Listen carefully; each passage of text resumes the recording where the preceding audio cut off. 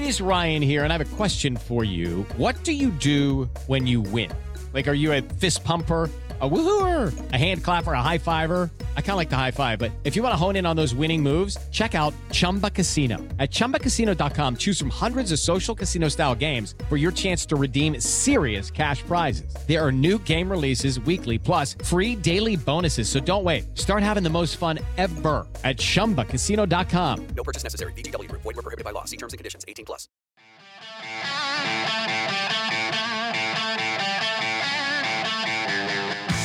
It's time for the VolQuest podcast, where we dissect the biggest news items of the week. Good Tuesday morning, everybody. Welcome to the VolQuest.com podcast, presented by our good friends at Exterior Home Solutions. Be sure and give them a call, 865-524-5888, for any of your needs in roofing, siding, fencing, decks. We've had all those storms come through the area. You might want to make sure your roof's in good shape. You know, a lot of shingles blowing off and those kind of things. Exterior Home Solutions, they'll give you an update on any kind of damage you might have and certainly give you a free estimate as well. So give them a call at 865-524-5888. Also, be sure and hit the like button on our YouTube channel. If you're not a subscriber to our YouTube channel, be sure and check it out and jump in there because we got plenty of stuff on YouTube as well as at VolQuest. Of course, we got the special deal going on right now in the month of June to sign up for VolQuest. You can sign up for a year for $49.99, or you can sign up for 3 months for $1 a month. So check them out with that special deal we've got going on here in the month of June at VolQuest.com. Brent Hubbs along with Rob Lewis and Austin Price. Plenty of things to get to. I'm just going to be completely transparent here. But we had a great plan in place. We were doing a podcast with Eric Kane with all the reaction from Hattiesburg, Mississippi. We got everybody in place to tape the thing about 11:30 and get rolling. And then weather decided to play havoc, and we figured it's going to be sometime in the wee hours of the morning before baseball is over. So Eric's got plenty of baseball coverage at VolQuest. We'll catch up with Eric with a little maybe even a little mini podcast. Who knows? But anyway, our plan was to talk a lot of baseball tonight, or today, but baseball is being played as we're recording this. So we'll see how it goes and talk about it at the General's quarters. There are other things to talk about, though, in this podcast, Austin Price. And let's start with recruiting.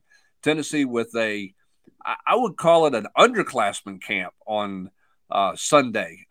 Just guys who are going to be sophomores, going to be freshmen, a lot of young kids on campus, but a lot of good-looking guys and a lot of early names, important names for Tennessee to have on campus, starting in the state of Tennessee with 2 underclassmen quarterbacks and a tight end, Austin.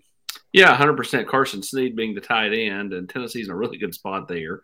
And then, 2 quarterbacks, George McIntyre, 2025 from Brentwood Academy, Jared Curtis at 2026 from Nashville Christian. Curtis finally got the Tennessee offer. He's picked up a ton of offers. Tennessee wanted him to come to camp. He came to camp, threw it, looked really good, and picked up an offer. And then, George is someone who, Tennessee's hot after in this 2025 class, along with Deuce Knight at the quarterback position. So, I thought some talented arms. It wasn't an overabundance of dudes, as they say, on campus, but the top end guys were really, really good. Yeah, certainly at that quarterback position. Rob, I guess it's not a surprise that underclassmen quarterbacks are coming to check out what's going on at Tennessee and to throw and work out with Tennessee. I mean, everybody wants to know what's the effects of, last year and all those things. I think this is the Hendon Hooker effect. And not just because he put up big numbers at Tennessee, Rob. It's the fact that he didn't put up big numbers before he got to Tennessee that's probably getting everybody's attention a little bit. Yeah, I mean, I think you've kind of got that one narrative out there that, it's not a pro system. It doesn't get you ready for the NFL, but man, it looks like it would be an awful lot of fun to play in. And, if you put up the numbers Hendon did in this system or come close to it, you're going to be all over the NFL radar. I mean, I think that system talk, I mean, Hendon is probably, if Hendon does well, that will go a long way towards muting that narrative. But even if he doesn't, I mean, with the numbers that this offense is going to put up, I just don't see how it's not attractive to quarterbacks. And I think we're seeing, the Jalen Hyatt, Cedric Tillman effect at wide receiver. When you're talking about the kind of guys, who knows if they're going to get Ryan Wingo and Mike Matthews or whatever, but what Hyatt and Tillman and those guys did certainly got the attention of that caliber of prospect. Yeah, got the attention. And so that gets you in the door heavily, Rob. You're 100% right. Now it's on Kelsey Pope and Josh Heupel and Joey Halsley to finish it off and land the Mike Matthews and Ryan Wingos of the world. Problem is you're talking about a big boy battle and all those instances where, you could land them all, you could not land any of them. And it kind of is what it is when you're recruiting that level of kid. And Hubbard, go ahead. I was going to say on the quarterbacks before we move on. I mean, how you've been doing this since General Nealon was here. I came around in the former era. As my white hair shows. But I'm just the quarterback situation. When you talk about how many years did we go without an elite quarterback prospect in this state, and then boom, you got in a 4 or 5 year window, you've got Ty Simpson, you've got McIntyre, you've got the kid at Nashville Christian, and I don't know what to attribute that to, but it is certainly a noteworthy difference. Well, I mean, like if you go back to Ty's class, Rob, you had Kenny Minchie last year. He's going to Notre Dame. You had Marcel Reed. He's going to Texas A&M. You had the kid out of Memphis who is going to Florida State. There was a few guys over the years. Kurt Phillips went to Wisconsin and whatever, but it was few and far between. You went 2+ decades without a high level SEC quarterback prospect in this state. I honestly think that it's when that Ties group was kind of the first run on those guys, because you go back, football's changed so much. I don't know if there ever was a blue chip guy. You could say Steve Spurrier, but that was the '60s, and Ingle Martin was kind of he an afterthought, I think, for Tennessee, but he ended up at Florida. It was sure. Okay. Chad Pennington, nobody knew who he was coming out of high school. So that's a great question. What do you attribute it to, Austin? You know high school football in the state. You've covered it immensely in East Tennessee, but not just East Tennessee. You've covered it in recruiting, but you've also followed it through the state high school playoffs. So is this the proverbial the population base has grown? Is this the evolution of 7-on-7s? Is this guy specializing now? George McIntyre plays multiple sports. What do you attribute the sudden whatever's in the water to create some high profile quarterbacks in the state of Tennessee? I think it's everything. I think everything you just named. I think that it's a population boom. I think it's the more and more you've seen the offenses change. Now, granted, in 6A last year we had Oakland playing Beach, and both teams run the wing tee. But for the most part, nobody does that anymore, right? So you've got the evolution of 7-on-7. Quarterback training, you've got quarterback country over in Nashville working with the guys. I just think it's kind of a little bit of everything that you just named is why you've seen finally the state of Tennessee start to produce, a quarterback or two. That's pretty fascinating, because everything kind of runs in cycles, it feels like. But this is a cycle we haven't seen. As Rob, you mentioned, it's very different. There are years where they're linemen. There are years where they're more skilled guys. There just haven't been years like this at the quarterback position. And I think part of it is what you're saying, Austin. It's the evolution of offenses in the state of Tennessee. It's teams that are throwing it now, spreading you out and doing things that they used to not do. But it is pretty fascinating to watch. And I think we're seeing Tennessee in a pretty interesting spot in quarterbacks for the 24, 25, and 26 class. They've already isolated and targeted guys that they like in all three of those classes. They've got Nico here, who's a high-profile guy. And it's how all that shakes out. You're not going to get a great one probably in 26 if you land a great one in 25, right? So it is going to be interesting to see sort of some decisions that are made, what kids are really interested, who is bothered by a depth chart, who's not bothered as much by a depth chart, all those things over the course of the next, 12 to 20 months or something like that, right, Austin? The more you win, the greater chance that you can go back-to-back classes. Look at Georgia. There's no rhyme or reason that all those guys, and all of them were 5-star players coming out of high school, are still sitting there, wasting their eligibility. There's no rhyme or reason for it, but yet they are. Some of them, though, like a Gunnar Stockton, grew up. What did he grow up? A tennis or a Georgia fan. So thus, it just changes things. when you can get some in-state kids that grew up wanting to wear red and black, or in Tennessee's case, wanting to wear orange and white. And so the more you win, the better chance you have to kind of see that kind of come to fruition, to where you can maybe, stockpile high-end guys in back-to-back classes. Right now, you're at a spot where probably not. I mean, that's why, Jaden Davis, I think he would have taken a much harder look at Tennessee than he did had Nico not already been in the class before him. Yeah, that's definitely true. One quick note on Carson Snead, who, by the way, whose brother is a walk-on receiver at Tennessee. Talking about being in a good spot. I can't remember this conversation. I asked a kid in state, Rob, what do you know about Tennessee? Did you grow up liking Tennessee? He goes, oh yeah, I grew up loving Tennessee. He said, I was a fan of Tennessee through thick and thin, even through the end of the Butch Jones and Jeremy Pruitt eras at Tennessee. I was still a Tennessee fan. Did Rob give that quote? Is this Rob's kid? That's what I want to know. I mean, that's stuff Rob says on the podcast. That's funny, and especially for a mid-state kid. I mean, you can see that, for a kid, grew up, dyed in the wool, East Tennessee, but growing up in the melting pot that the mid-states become for a kid to have lived through what he's lived through, in terms of Tennessee football, that says a lot. Hey, no, it's okay, guys. Louisville's got the prediction machine, though. Louisville's got the prediction. Hey, I tell you what, Austin, in watching him at camp and looking at him, I do think, he's a 26. He's got plenty of time, but he's already 220 pounds. I mean, this is a guy with the potential with his frame. I think his stock is really going to have a chance to continue to rise. I liked everything that you watched. Now, it's a small sample size on a Sunday evening running some routes or whatever the case may be. But you can see why schools like him because of the frame he has to work with. I thought he was a pretty good looking athlete for a guy that big. Absolutely, and went up and high pointed the ball a couple of times, used his body. So I'm with you. A really good prospect. But is he afraid to be as big as Nathan Robinson from this last class? I mean, I know he's super young. Could he? No, I don't know if he's going to go to 270. If he does, he's not going to play tight end. Yeah, no, but Nathan Robinson I don't think looked like he was going to 272 years ago either.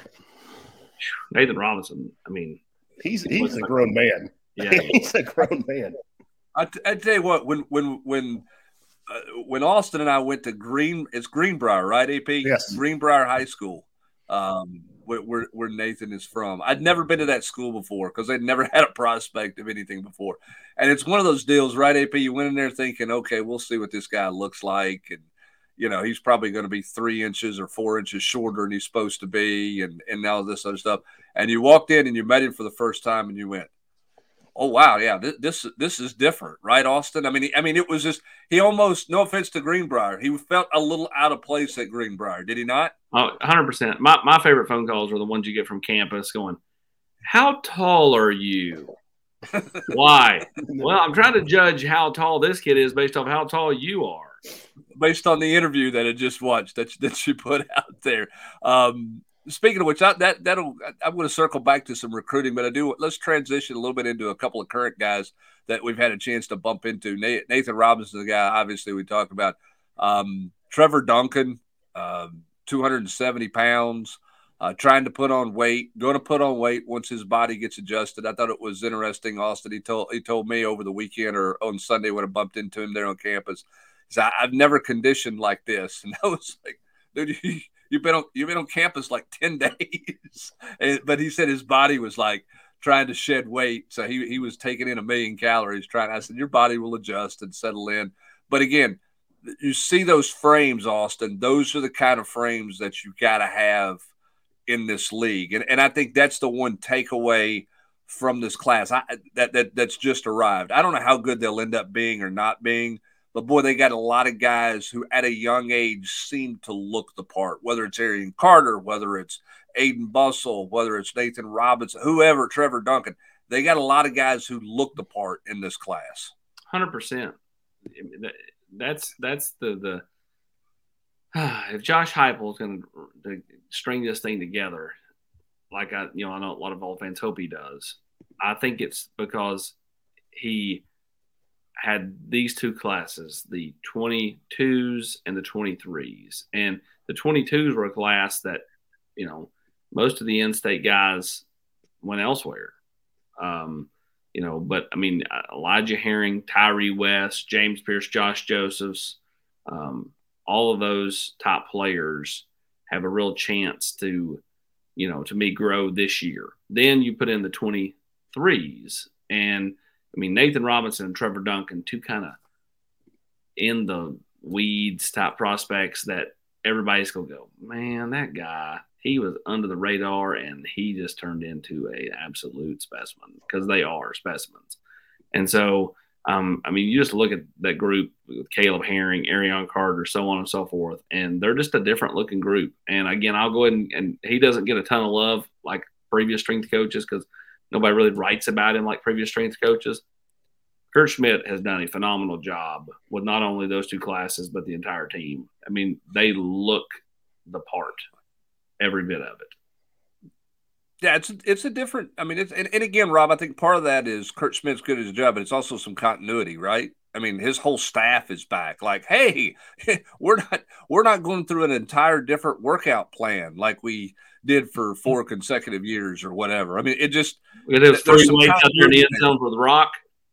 Yeah, it's different, right? I mean, so underrated, but I mean, 100% true. I mean, I guess strength and conditioning coaches are kind of like umpires. I mean, when you don't hear about them, that that means they're doing a good job. Yeah, I mean, and obviously this team is taking on that personality, and he's gotten a lot of work done with those guys. All right, so let me circle back to recruiting now, AP. I know I'm all over the map. Eric you really would be disappointed. He would be disappointed in my hosting skills tonight or today, because I am all over the map with this thing. But I want to circle back to this current class that Tennessee is working on now, which would be the class of 24. This is a critical month. This is a big weekend for Tennessee. They got a lot of guys coming in. They got a lot of guys coming in the last weekend of the month. Tennessee's kind of pushed all their chips to the table to try to get to the end of the month to bring guys in. Has that worked? You think that's to their benefit? Is it too early to tell? Have they survived enough of these deals? What do you think about kind of the scheduling, and what do you think about where some guys are with Tennessee right now? Well, I went with the NASCAR analogy today during a little 5-minute chat on the board.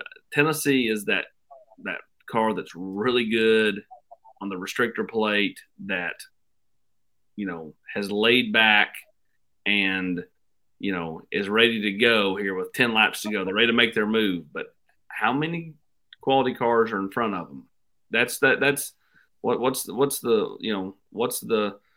track look like? How clean's the track in front of you? Like, I think that for the most part, they've survived a lot of stuff. But like, when you look at Amari Jefferson, I think Alabama has built themselves a lead there coming off his visit there this past weekend. So Tennessee's going to have to make up some ground there. I think Tennessee still remains fine with Mike Matthews through his 2 visits to Clemson and Georgia. I think Tennessee's still in a good spot there on the whole, right? I mean, you're competing against the best of the best. You could land them, you could not land them. Ryan Wingo, that one's going the distance. The tight ends you're after are going the distance.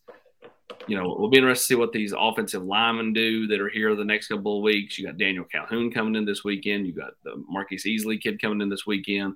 Then you got 4 offensive linemen coming in next weekend. And then it's the defensive linemen, Nwaneri and Cam Franklin. Big weekend on all accounts. And then you got Boo Carter committing coming up on Saturday. So, I've said let it play out. Let it play out. What does it look like the next 4 to 6 weeks? How many guys land at Tennessee? How many guys go elsewhere?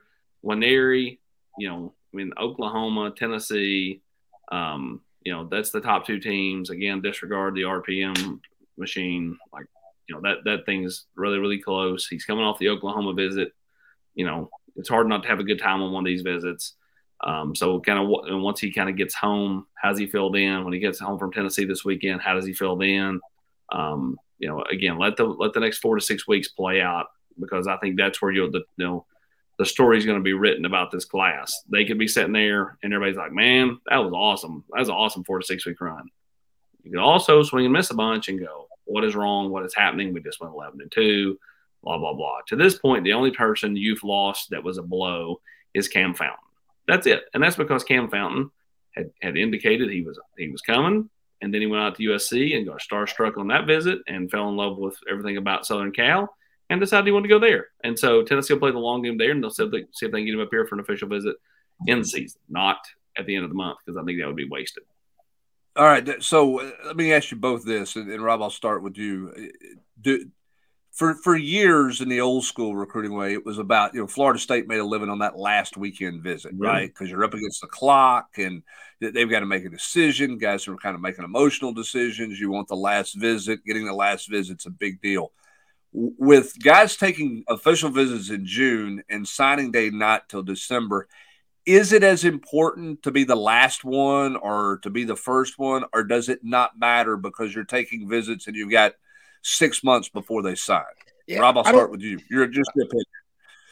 I don't think it matters as much as it used to get the last one. And I would hedge that by saying I think distance is a factor. I mean, I think if you're Tennessee and you're recruiting a kid from, New Jersey, then maybe you get the last one. But as far as like if you're recruiting kids in the traditional SEC footprint, unofficial visits are so much more common than they used to be. I mean, I'm not saying you wouldn't have kids on campus for unofficial visits, but you wouldn't have 24 like you do every big conference game now. So because of that, I don't think it's as important that you save it till late in the batting order. But I think if you're a coach, I think it's a juggling act. Do you want to shoot your shot too soon? I mean, I think it probably depends on where you feel your relationship's at as you're moving into that summer, before their senior year. Have you had them on campus 3 or 4 times already? So I think it's a sliding scale with individuals, but I think kids travel so much now, however, that I don't think being last or being next to last is as important as it was 10 years ago. Yeah, I don't disagree at all. I don't think there's a right or wrong. Okay. It's all on how you want to do it. I mean, Clemson loads up that first weekend. If they get their fair share, they're fine. If kids say, no, we're going to take our visits, and Clemson gets pouty and, doesn't like that, and, kind of like they did with Tony Rojas last year when they were the prohibitive favorite to land Tony Rojas. And then, because he wanted to take more visits, got their panties in the wad. If that happens, then you're in trouble. And kind of like that way with Tennessee from a standpoint of, you have all these visits coming in here at the end of the month. There is no right or wrong, in my opinion. I think, you run the risk, of somebody building a big lead on you, and then you're not able to overcome it by going big at the end of the month. But again, that goes back to what Rob just said. What are your relationships like? If it's all built on, the wrong things, it's not going to work at all anyway. Is the value of the official visit lower than it's ever been in recruiting? Yeah, I mean, look at camps. I mean, camps, 5 years ago were such a big deal, right? And now I feel like unless you're non-existent. I mean, who's the kid from last year, the safety from Georgia? Was it Jack Luttrell? How many times was he here? Yes. As a prospect, before, double digits. And that just didn't used to happen. So the official visit's not as valuable. It's more about how many times you get them on campus than it is the official visit or the timing of the official. I mean, Hubbard, can you think about like early mid 2000s? I mean, how many sophomores in high school were coming on unofficial visits? I mean, I'm sure it happened, when maybe some in-state or some local kids, but just super rare. And now it's incredibly commonplace. They got 8th graders. Yeah, in some cases.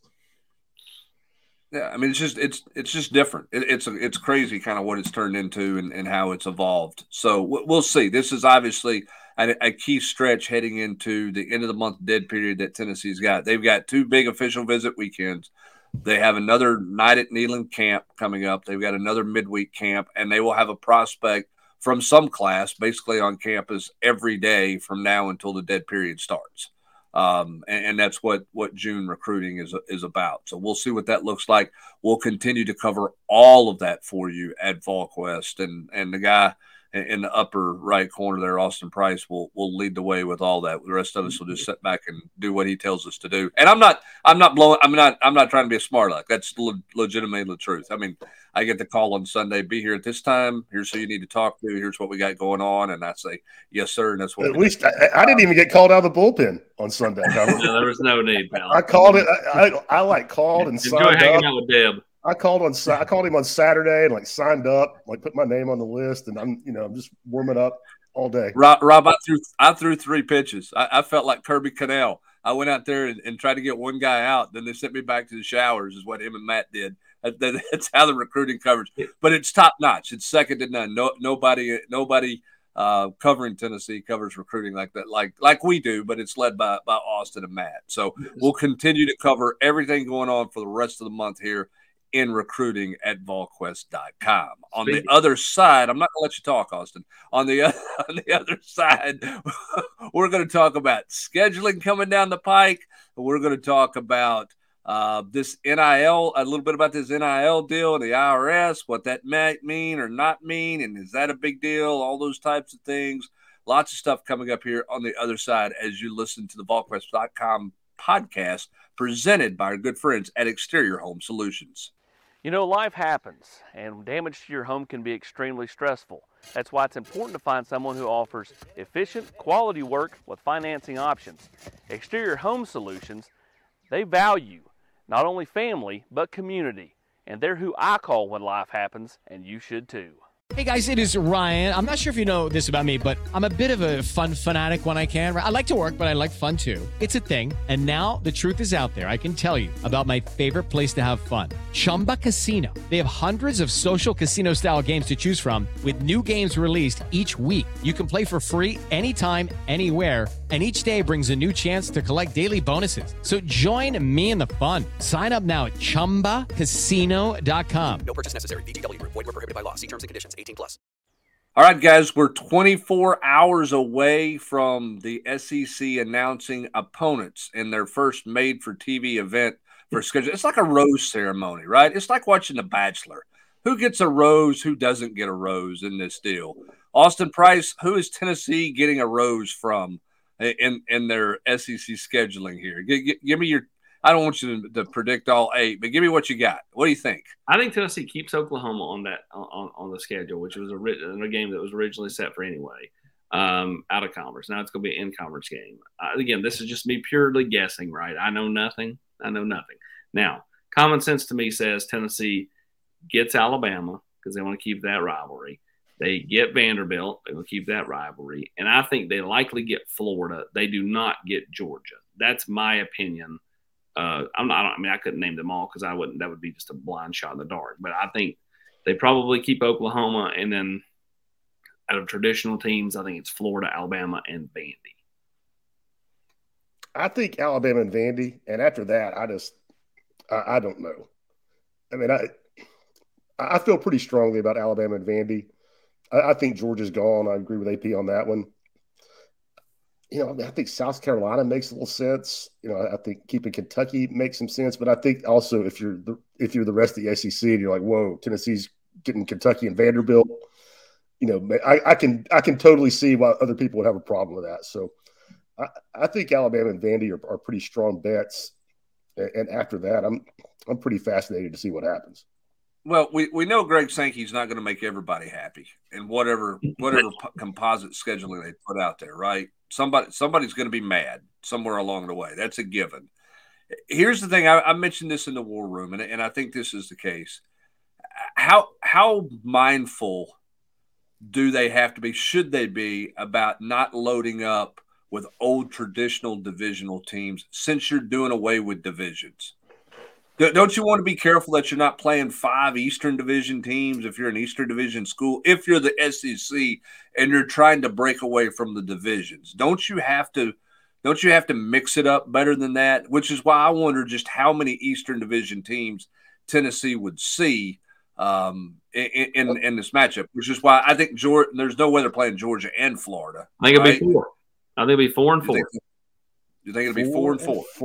4 traditional Eastern, 4 non-Eastern. I think this first time around they might go a little crazy, Hubbard, because it's kind of a one-off.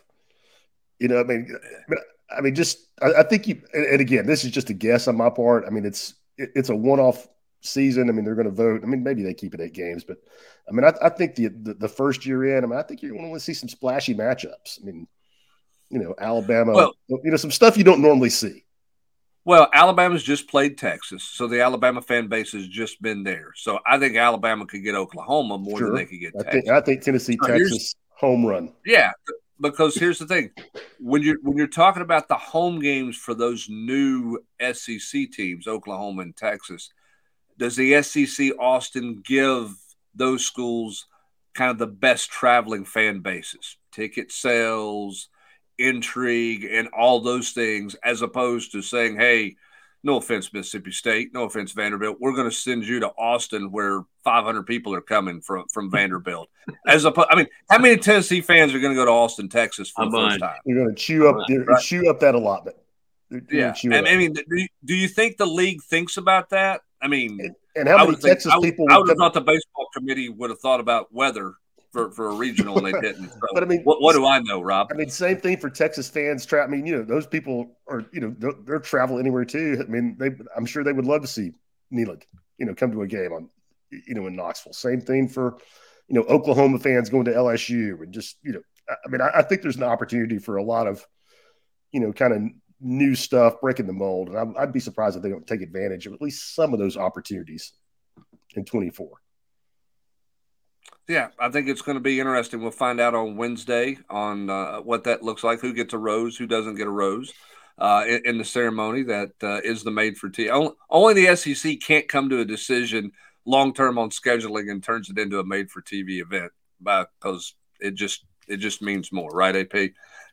That's the way it goes. So let's talk just briefly here before we get out the door a little bit about the NIL stuff in terms of visiting to Washington and kind of where it goes from there. Austin, my intel suggests that it did not go particularly well in the subcommittee for Mr. Baker, the head of the NCAA. That I think he got caught in the, you know, he didn't get mad per se, but I don't think I think a lot of people ask a lot of questions that maybe he wasn't completely prepared for. I don't know if that's right or not, but it feels like it was a bigger win on the NIL side than it was on the establishment side in terms of the discussions in Washington, D.C. Yeah. That's the feedback I get. Look, you got Lindsey Graham, you got Joe Manchin, you got some of those people that are connected to, you know, football coaches or NCAA administrators, and those people are going to push that narrative. But on the whole, this thing's going to turn political. So whatever side of the aisle you're on, like, it's hard to believe that it's hard to see, you know, them coming to some kind of resolution that says kids have a cap on what they can get paid, because, you know, some kid's going to sue and nobody wants to go to court over this stuff. So like the wild west remains. It's a model that's not going to last. It's just not. Like, you know, no school. I don't care if it's Texas A&M. Eventually, donors are going to get tired of ponying up a bunch of money to these collectives all across the board. So, like, I think all the collectives need some type of legislation that keeps them in business, so to speak, but at the same time helps them not having to go beg. Not feel like they're that gerbil on the wheel every single day. Yeah, I mean, like, I just think ultimately that's kind of where this thing's headed. Like, again, I think all these schools, no matter what side of you stand on this, should want some type of reform, even if it's just to kind of get some kind of borders, some buffers, you know. Guardrails, as all the coaches like to say, right? Yeah, I mean, you know, listen, you don't want to hit the wall. Keep the NASCAR analogy. You don't want to hit the wall going 200. You need those big barrels full of water that slow you down. So I mean, like, I just think that across the board the model's not sustainable. But for the current moment, this is where we are in terms of kind of what it is. So everybody's kind of, you know, playing by the same rules. Yeah. I mean, part of this is – go ahead. I was going to say, I don't understand this well enough, and maybe, I mean, I would imagine you do. I tried to read around on it today. You see these things where the states, individual states, are going in through their own, you know, house governments and making amendments. Is there a way to circumvent what the IRS is saying at the state level? That's what I can't find an answer to that. Or is that something that would have to be argued in court? Because it seems like Texas in particular, I think, seems like they're trying to take steps to the state of Texas, not just university. Seems from what I have been able to read, are trying to take steps to circumvent, that tax exempt status. Well, and they're trying to find ways to get the NCAA just a little less power. And so, the IRS thing is an interesting dynamic because you've got a bunch of these schools that have had 501c3 set up that have been approved. What are you doing approving these things if all of a sudden it's going to be illegal? Like, I don't understand the whole logic of approving something and then going back and, all of a sudden, it's illegal. And that's my question, AP. And I don't know if you know, is there something that individuals, can the state governments pass a law to get around what the IRS is saying about the exemption? That's what I can't find. That seems like something you're going to have to go to court over if you really care about it. Trust me. I think that this thing's whether it's, I don't know what school it'll be. It could be Miami, it could be Tennessee, it could be Alabama, it could be Georgia, it could be Ole Miss, it could be any of them. Texas in there. This thing's headed to court in some form or fashion because the NCAA is going to try to invoke something, and somebody's going to go, let's just go to court, and then it's going to be a battle, and so it'll be interesting to kind of see how that plays out.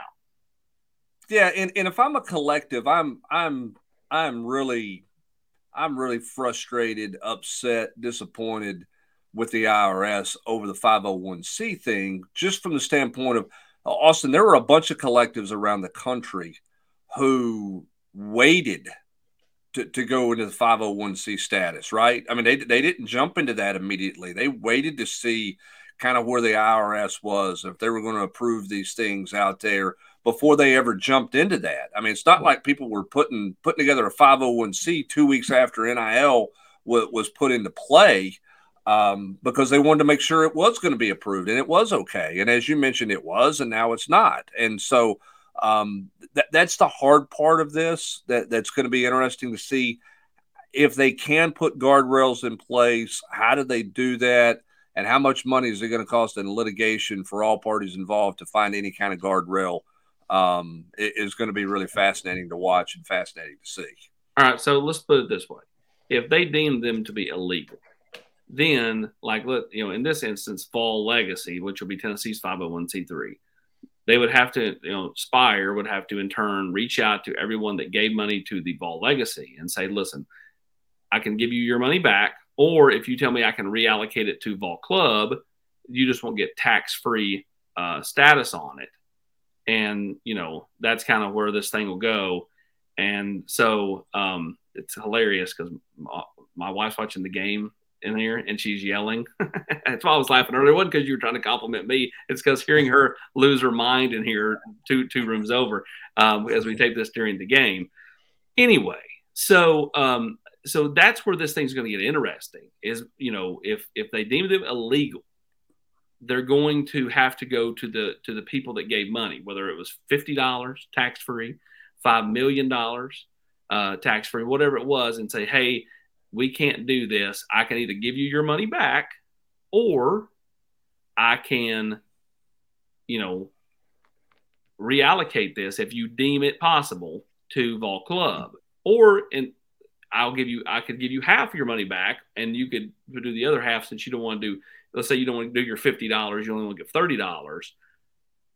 Because you're no longer going to get taxed, or you're now going to get taxed. So there's some different scenarios there. And all these collectives that have the 501c3 will have to do something similar if they're deemed illegal. Because right now, I think a bunch of them have money sitting in there in a 501c3 that will not be able to be spent if it's deemed illegal. Yep. And who knows when that comes out, and who knows who's going to fight it, how quick they're going to fight it. And it's going to be it's literally something new every day. Yep. And that's the crazy thing about NIL right now is there's something new every day. And by the way, Pete and Jeremy Crabtree and those guys at On3 do a terrific job. They get great coverage from Washington about things, staying on top of this stuff too. So be sure and check that out at the On3 homepage or on our page as well, the NIL link, because it's got some quality stuff in it, man.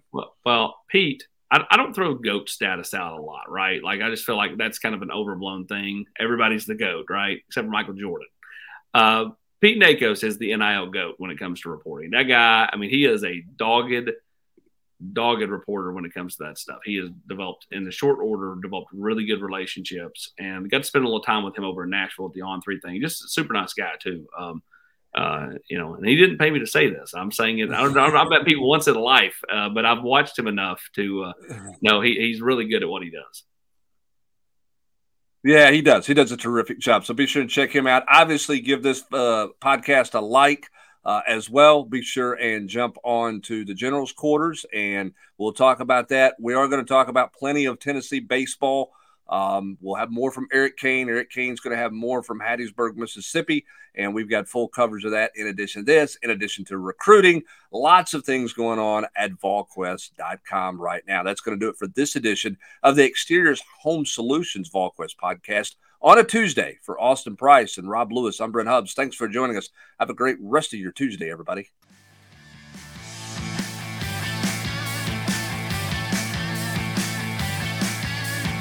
You've been listening to the VolQuest podcast every week here on VolQuest.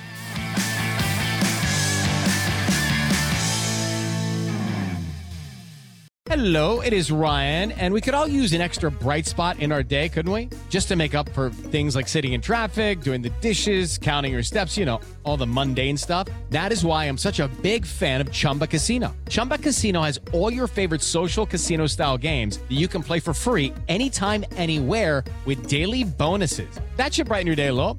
Actually, a lot. So sign up now at ChumbaCasino.com. That's ChumbaCasino.com. No purchase necessary. VGW Group. Void where prohibited by law. See terms and conditions. 18+.